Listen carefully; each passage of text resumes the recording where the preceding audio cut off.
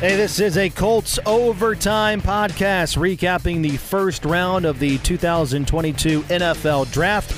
Good to be with you. I'm Matt Taylor on the Colts Audio Network, Colts.com. Rick Venturi is along as well, and we are hitting the record button on this podcast, Rick, at 11:54 on Thursday night. The NFL Draft round number 1 just concluded. We just got done doing our radio updates inside the Colts radio studio, so take another a shot of coffee and whatever you got over there in that cup, and let's talk draft for another 10, 12 minutes here. You up for it? Yeah, I mean, you've kept me up so far past my bedtime. It doesn't matter. Come on, dude. We can go right to Kilroy's at this point. By the way, we are going to be at Kilroy's tomorrow. Good plug. You push the envelope there. No, you know what? I thought there was a lot of action because a lot of crazy trading. I mean, this wide receiver thing has just been absolutely nuts. Indeed. You know, from the beginning of free agency to now to tonight, just absolutely crazy. But I don't think that there was a ton of surprises. And I don't think that's a bad thing because, you know, I think with one exception, and that is Smith, the tackle from Tulsa, I don't think that there's anything that I expected to be on the board that isn't there for tomorrow. Now, we still, you know, we have to get through 10 picks, but Smith is the only guy that I legitimately thought, you know, may be there at that at a need position, at that left tackle position. The wide receivers, I had hoped Dotson, but it was wishful thinking. I thought they were going to be gone. We weren't that big on an edge rusher. We just got a 55 sack guy, you know. So right. You know, but the wide Ngakoue. receiver, you know, the left tackles again. I thought 4, and it was 5. So we did lose one possibility there. And again, the rest of the guys, I think for tomorrow, there's a good core of wide receivers. The tight ends, which is an undervalued position, will be there. You know, I think they'll be there. And then there'll be other good players depending on what the Colts want to do.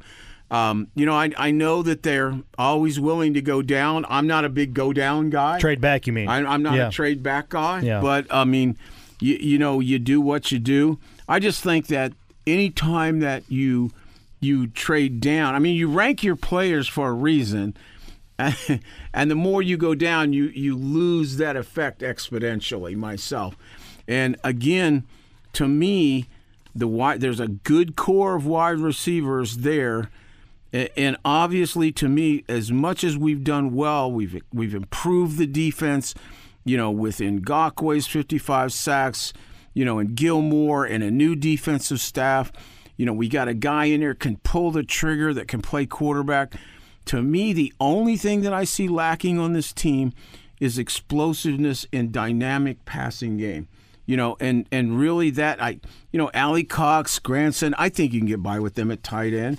Left tackle, we'll have to see. But we've always known that left tackles don't grow on trees. And, you know, if Raymond doesn't sit there at 42, you don't have much to choose. So, to me, and I said this going into the draft, there is no excuse to not come out of there with explosive wide receivers in this draft. Still a handful of guys left, you know, certainly there that qualify as being considered to take it at 42. All right, let's go back to the top of the draft, which seems like forever ago as we taped this after the first round concluded. Jacksonville, Trayvon Walker out of Georgia. Detroit, Aiden Hutchinson. Houston, Derek Stingley out of LSU. The Jets go Ahmad Gardner, Sauce Gardner out of Cincinnati. The Giants, Kayvon Thibodeau, defensive end out of Oregon. So the first 5 picks of the draft, all defense. 2 of those picks very much indirectly affect the Colts with Jacksonville and Walker, and the Texans with Stingley. What did you make of all defense at the top of the draft? Only the second time that's happened where you have all defensive players in the first round or the first 5 picks. The only other time that's happened since 1991. What did you make of that order and those players in the top 5? Well, you know, I mean, those are 5 elite players with great tape and with great metrics. So there's no real big surprise. So you have there was nothing over Walker and over Hutchinson. I would say that's, you know, there was a dispute. Yeah. Hutchinson versus Walker. You got Hutchinson, who's a good athlete with great production, great motor, great finish. You can make that case, but at the same time, you have Walker, who has sensational metrics and good tape. Who has metrics like Myles Garrett, or Von Miller. I mean, if you look at it's sensational. So the fact that you would take Walker, I would have probably taken Walker over Hutchinson. Hutchinson doesn't have the big length. And then Thibodeau going 5, he may be the sleeper of them all. He's got as much talent as all of them. Probably if you want to say controversial one, the one that got a lot of ruffles up, was Stingley over Gardner, and I wouldn't have done that. I think they're both elite talent guys. You're talking about 4.38 on Stingley, 4.41 on Sauce, and Sauce is 6'4". Okay, I thought that Sauce's body of work at Cincinnati over a whole career was better than Stingley's, but to Stingley's defense, part of that was injury. He's only played 10 games the last 2 years. If you look at 19 in Stingley, you're looking at one of the best corners ever to come out. So, they rolled the dice on that. They just had a better feel, and that's what happens up there. I wouldn't have done it. Like I said, I would have taken Gardner. But you're talking about 5 elite guys.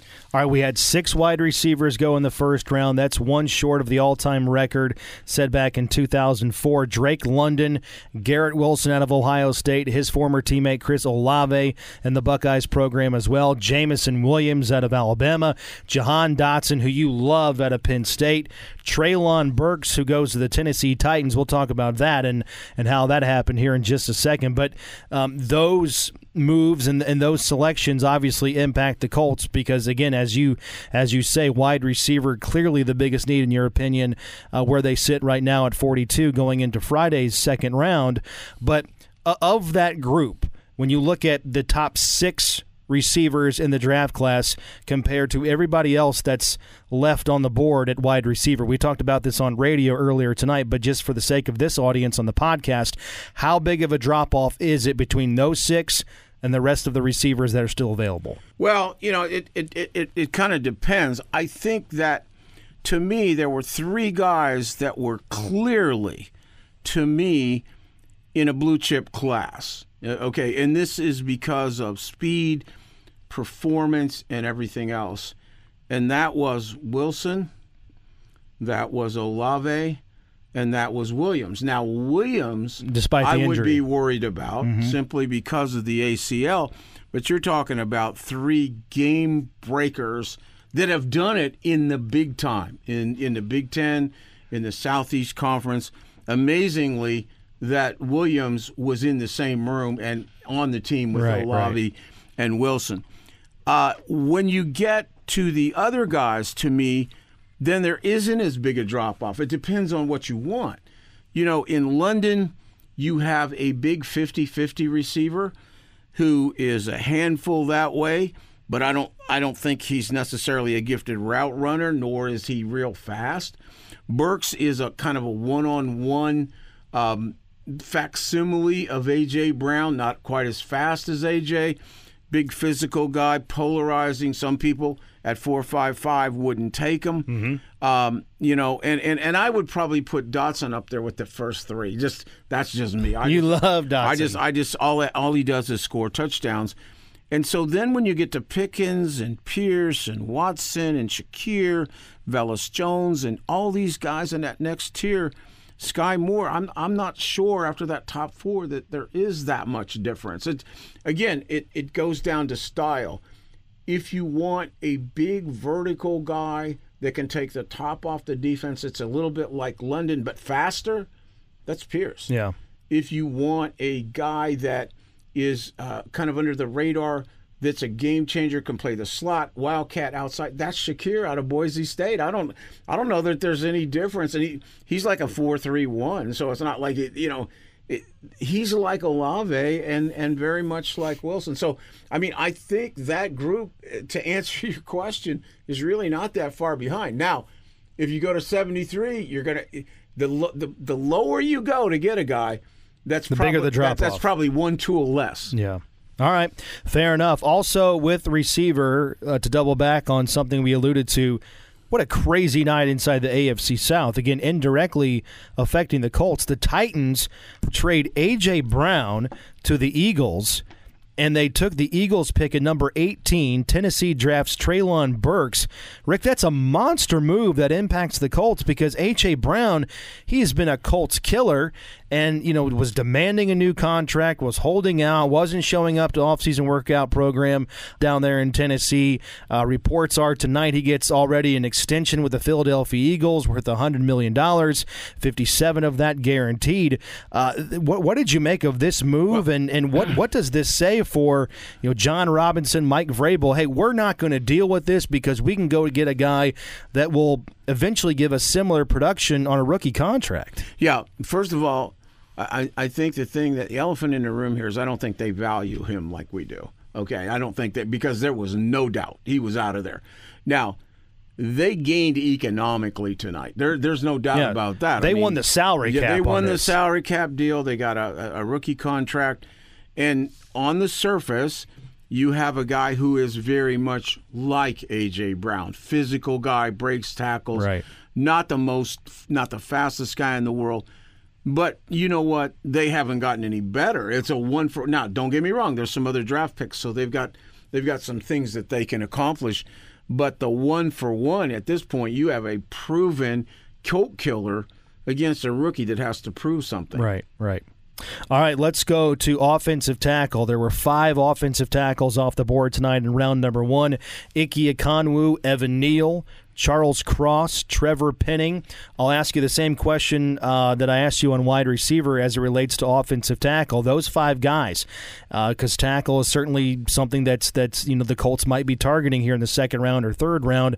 How big of a drop-off is there between those 5 and the next crop available for the Colts at 42?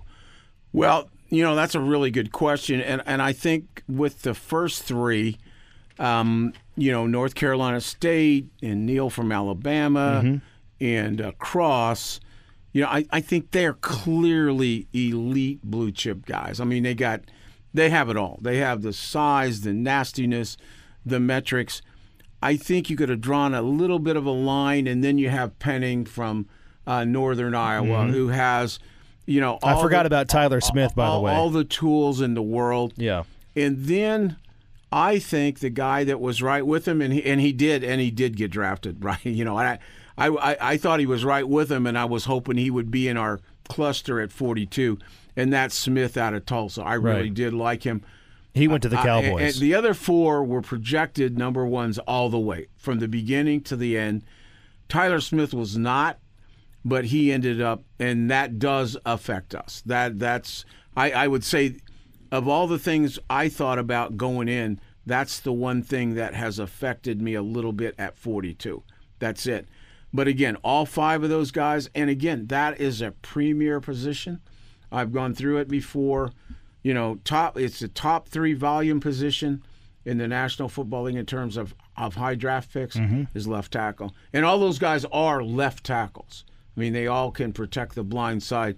A thing I like about Smitty, and I think Smitty's a bit of a riser. I think he was a little under the radar. Yeah. I mean, he was he's 324. Yeah. And he's a banger and still athletic. Not a lot of people saw him in the first round. 2 guys, we talked about receivers and going to the Pierces and that. 2 guys still on the board. I think Raymond, I think he's a guy you think about at 42. I think after that it's Lucas, but to me that's another line. Lucas out of Washington State. So I think that it's like always. Those guys don't grow on trees. So, the pickings is always slim there. All right, you talked about the draft and how it for the most part tonight made sense to you. Any head scratchers to you tonight? Well, Strange is a bit of a head scratcher. For the Patriots. Just simply because I didn't put as much time into him. I don't know that much about him, but just from what everybody else sounds, it certainly looks like a head scratcher. But, for the rest of it, not really.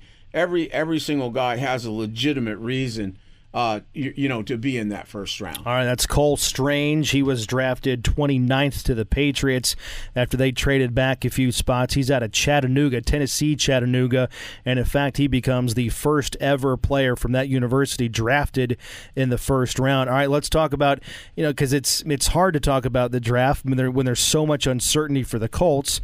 That's the backdrop in all of this, as they sit in the second round without a first-round pick for the third time in 4 years. Your best players available in the second round for the Colts, and even when I say that, they still have 10 picks to go in the second round.